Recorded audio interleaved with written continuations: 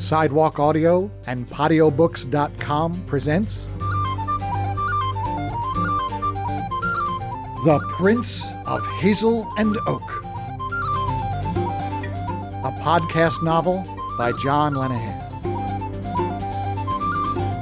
Book 2 of the Shadow Magic series.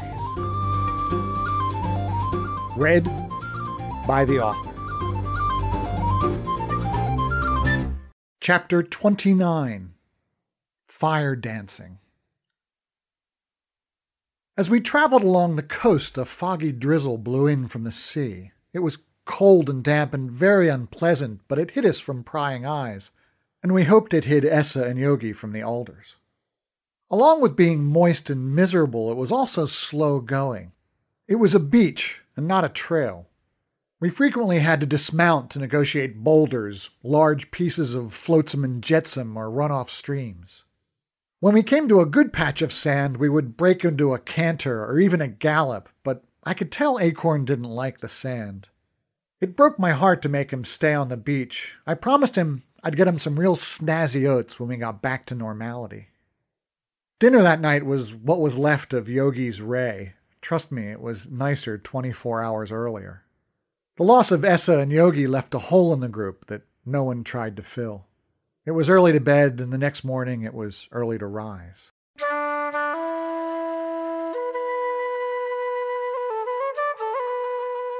The previous day's drizzle whipped itself up into a full-blown storm. I guess I should have been grateful it wasn't snow, but at least then I would have been dry. The near horizontal rain made me wet in places I didn't even know I had. Equestrianism is no longer fun when your trousers squelch with every bounce.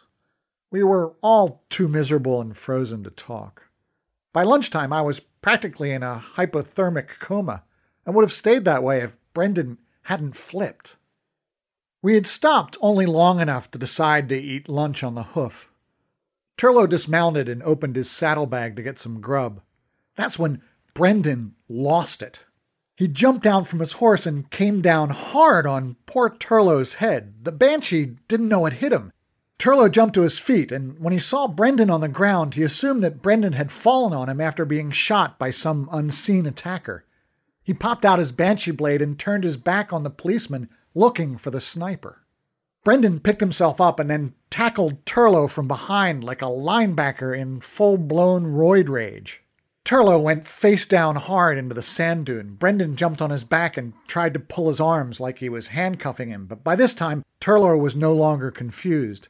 He wrenched his wrists free, and then, like a rodeo bull, he arched his back and pushed his body up on all fours. Brendan sailed 3 feet into the air.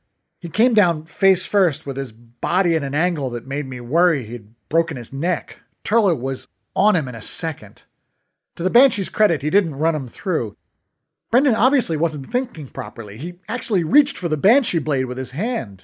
Turlo pulled back the razor-sharp edge out of the way and gave Brendan a swift kick in the side that doubled him up. "I have been restrained with you, real-worlder," Turlo said, pushing his sword at Brendan's side. "But my restraint is not infinite. Tell me why you attacked me, or die." I dismounted, ran between them, and managed to back Turlo off a bit. "Brendan, what's gotten into you?" "He's in league with Kealty," Brendan said. I spun around and my heart jumped to my throat. Turlo stood there with his sword drawn, and for a second I thought he was going to attack us both. I reached for the lawnmower, but it wasn't there. It was strapped to Acorn. "Brendan, what are you talking about? How do you know this?" Brendan took a step towards Turlo. The banshee raised his blade menacingly, and Brendan stopped. "Turlo?" I asked. "What is he talking about?" "I do not know. Your friend has gone mad." "All right," I said. "Let's everybody calm down a bit." I turned to Brendan. He took a deep breath, dropped his shoulders, and nodded. Turlo backed off and reluctantly flicked his banshee blade up his sleeve. "Right. Brendan, explain yourself." Brendan composed himself. He straightened his clothes and put on the kind of face I imagined he used when testifying in court. "Connor, you told me that you were attacked in the real world by black riders that were sent by Kealty." "Yes." "And your aunt told you that Kealty had been looking for you for years. That's what she said. My mother bought the farmhouse I lived on in the real world because she thought they were close to ley lines and portals to the other world. 2 years ago, my wife was killed in a car accident when she hit a black horse. A couple of days ago, Connor suggested that that horse had a rider and that rider was sent by Kealty. If I recall, Brendan, you told me I was crazy for suggesting that. Well, I've been thinking about it, Connor. It's amazing how living in fairyland can make one reassess one's opinions. What has this to do with me? Turlough asked. Open his bag, Brendan said. If you think I'm going to stand here and let you search my possessions, then think again, Turlough said. I saw his fingers twitch, but the sword didn't appear. Just lift the saddlebag and look at the markings underneath. I slowly backed to Turlough's horse. Man, it was tense. I had a feeling that if I took my eyes off the two of them, that they would be at each other's throats in a second. I lifted the bag and saw what Brendan was talking about. Burnt into the leather was a symbol, not unlike an OM rune, but more swirly and stylized. I couldn't read it. That's the same marking that was on the saddle of the horse that caused my wife's accident. And from that, you have deduced that I am a spy for Connor's lunatic uncle. Turlough turned from Brendan and walked over to Tawn, who was still on horseback, and unlatched his saddlebag. He flipped open the flap, and sure enough, the same symbol was there. You idiot, Turlough said. That is the mark of Master Bothy, probably the finest saddle maker in the land. That mark may be on a quarter of the saddles in Tir na Nog. I looked to Araf. He nodded in agreement. I turned to Brendan and said, Oops. Turlough was still steaming. He walked right up to Brendan and said, To lose a wife must be an awful thing. That has obviously clouded your judgment, so I will let this event go unpunished. But touch me again, real-worlder, and you will see your own blood. Brendan didn't waver in his gaze. He looked the Banshee straight in the eyes and said, I am very sorry. Turlough nodded, indicating that he had heard, but not necessarily forgiven, and went over to his saddlebag, took out some dried meat, and passed them around to everyone, including Brendan. And here's me thinking lunch was going to be dull, I said, saddling up. Come on, let's get out of here. We all mounted up, except for Brendan, who just stood there, staring into space, the rain dripping off his face. Finally I said, Druid, you coming? That broke his reverie and produced a sad smile on his face. No, not a druid. I'm just a cop who should have known better. I'm sorry, everyone.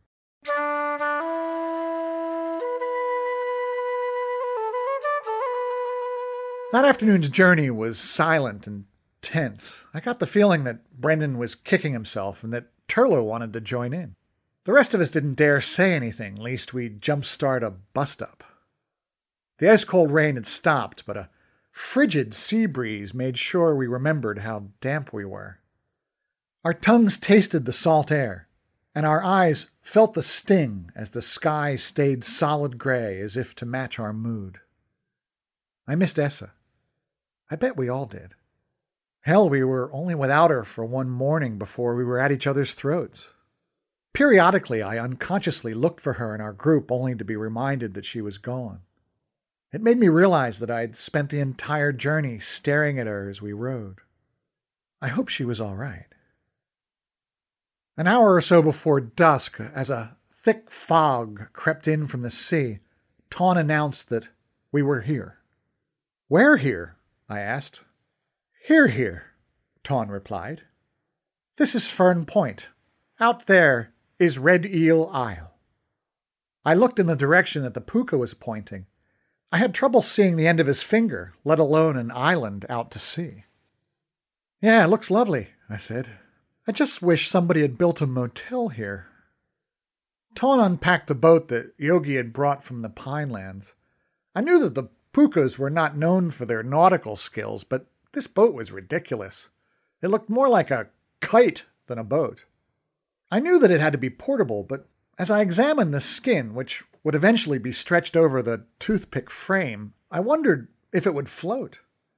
I tried to remember if a fortune teller ever predicted that I would end up in a watery grave. I walked the shore and found a tiny bay on the windward side where the currents had beached tons of driftwood. We were all cold and damp and tempers were frayed. I decided we didn't need a fire. We needed a bonfire. Brendan pitched tents and Araf and Turlo threw nets into the sea. After chatting to the fish and letting the ones that wanted to live go free, we ended up with a sea bass each. Araf produced yet another bottle of nicked brownie shine. When I asked him how much he stole, Araf said, "The brownies were well looked after the last time they came to Ore. I took less than the Brownie King drank his first night. I do not feel guilty, if that is what you are getting at." Hey, don't look at me. I'm all in favor of shoplifting from brownies. After dinner, we were well fed and watered. Brendan and Turlo sat at opposite sides of my inferno. The flames were so high they couldn't see each other. Probably a good thing. Brendan was in a non-verbal sulk. Ton was trying to put together a boat in the dark, and you know how chatty Araf is, so I was pretty much forced to talk to Turlo or climb into my nice damp sleeping roll. "You once asked me how I could have let Essa go," I said, sitting next to him. "I could now ask you the same thing." Turlo didn't look at me. He kept staring into the fire and said, "Not that it is any of your concern, Fairy, but she did not want me to come with her." Well, that was the end of that chat. If I wanted to have friendly banter around this campfire, I really needed to work on my ventriloquist act. I stood up and resigned myself to an early night. It was a shame, really. I had hoped to have a little fun the night before I turned myself into fish food. Before I left him, I said, "Thanks for not stabbing my friend today. He was well out of line." "Brendan was lucky," Turlo said.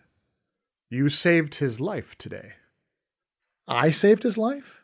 You stopped yourself before I even got there." "I was in a rage, Connor, but I stopped when I spotted you out of the corner of my eye. In that, your friend was lucky." "Gosh, I had no idea I had such a calming effect on you." Turlo laughed in a way that made me sense I was missing something. "Do you know anything about the Banshee affinity with death?" I did. My cousin Fergal once told me that Banshees could sense imminent death. "A little," I said. "I was enraged today. Never in my life have I been treated like that. I was fully prepared to kill your countryman. But then I saw you, and I knew that if I killed him, I would have to kill you too. I was not prepared to do that." "Oh," I said, not really knowing how to reply to a statement like that. "Well, thanks." I walked back to my tent, spooked with the knowledge that I had recently come so close to being killed. I stuck my nose into my tent and smelled the dampness of everything. When I touched my cold, wet blankets, I said out loud, "Screw this." I stumbled back down to the pile of wood by the sea and came back to the fire with an armful of thin branches. I built a little drying frame near the blaze and draped my sleeping roll over it, and then I built another for the clothes on my back. Araf spotted me and didn't wait for an invitation. He built his drying rack and joined me, stark naked, howling and dancing around the fire like a red Indian in a Hollywood Western. Turlo looked on in amazement while Brendan held fast to his funk and refused to join us. I didn't care. I had apparently almost died today, and I would probably drown tomorrow, so I was dancing and I wasn't gonna stop. Ton came back to the fire to ask what all the commotion was about. As I bobbed and weaved, I explained the principle of naked dancing/clothes drying. Being a puka, he had no problem with nudity and was gyrating with us in no time. The two party poopers were making it difficult for me to reach that uninhibited, mindless state that makes naked fire dancing so much fun. Every time I passed by the moping Brendan or the stern but shocked Turlo, I pleaded with them to join us. It wasn't until Ton turned into his shaggy wolfhound and barked at Brendan that he finally smiled, and before long, the only one wearing any threads was the Banshee. I even stopped and risked freezing my thingy off long enough to build a drying rack for Turlo. Finally, he broke when we ganged up on him. When you think about it, 4 naked men jumping up and down in front of someone while he's sitting makes for pretty heavy peer pressure. Turlo was unenthusiastic to begin with, but then really got into it. He started spinning like a top and then began screaming like a banshee. I still had trouble getting trance-like. Something was tugging on my brain cells that kept pulling my consciousness back to reality.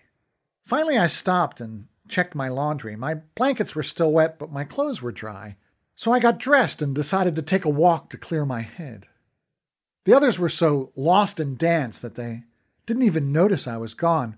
I had to walk quite far away before Turlo's howling was distant enough to even allow me to think. Something was weighing on me, and I wasn't sure what it was. Then it hit me.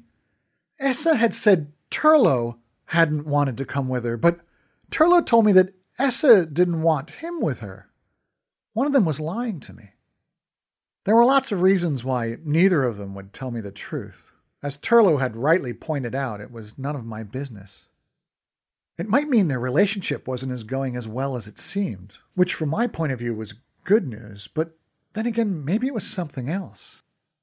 I had no way of knowing, but at least I'd figured out what was bothering me. Now that my mental conflict was solved, I turned back to my frolicking companions and decided to give the dingly-dangly dance one more try. As I got closer, I saw them bopping in silhouette, and I knew something was wrong. I stood stock still, surveying the area and listening.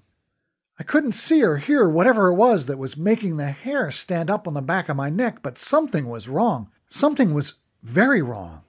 What was it? That's when I saw it. I saw it, and my heart leapt in my chest. As I watched my 4 companions dance around my bonfire, I counted them.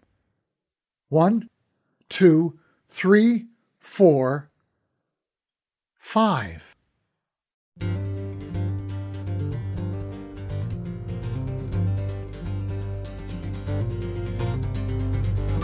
You have been listening to The Prince of Hazelandoak, a podcast novel by John Lenahan. Music gratefully provided by Lunasa. You can hear more of their fabulous music at www.lunasa.ie. That's LUNASA.IE.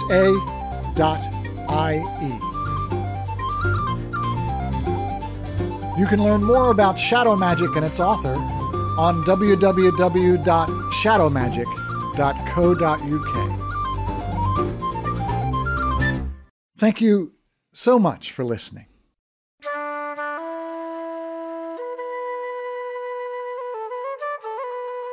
Shadow Magic, Book 1 of the series, is available from HarperCollins in paperback, EPUB, and Kindle formats.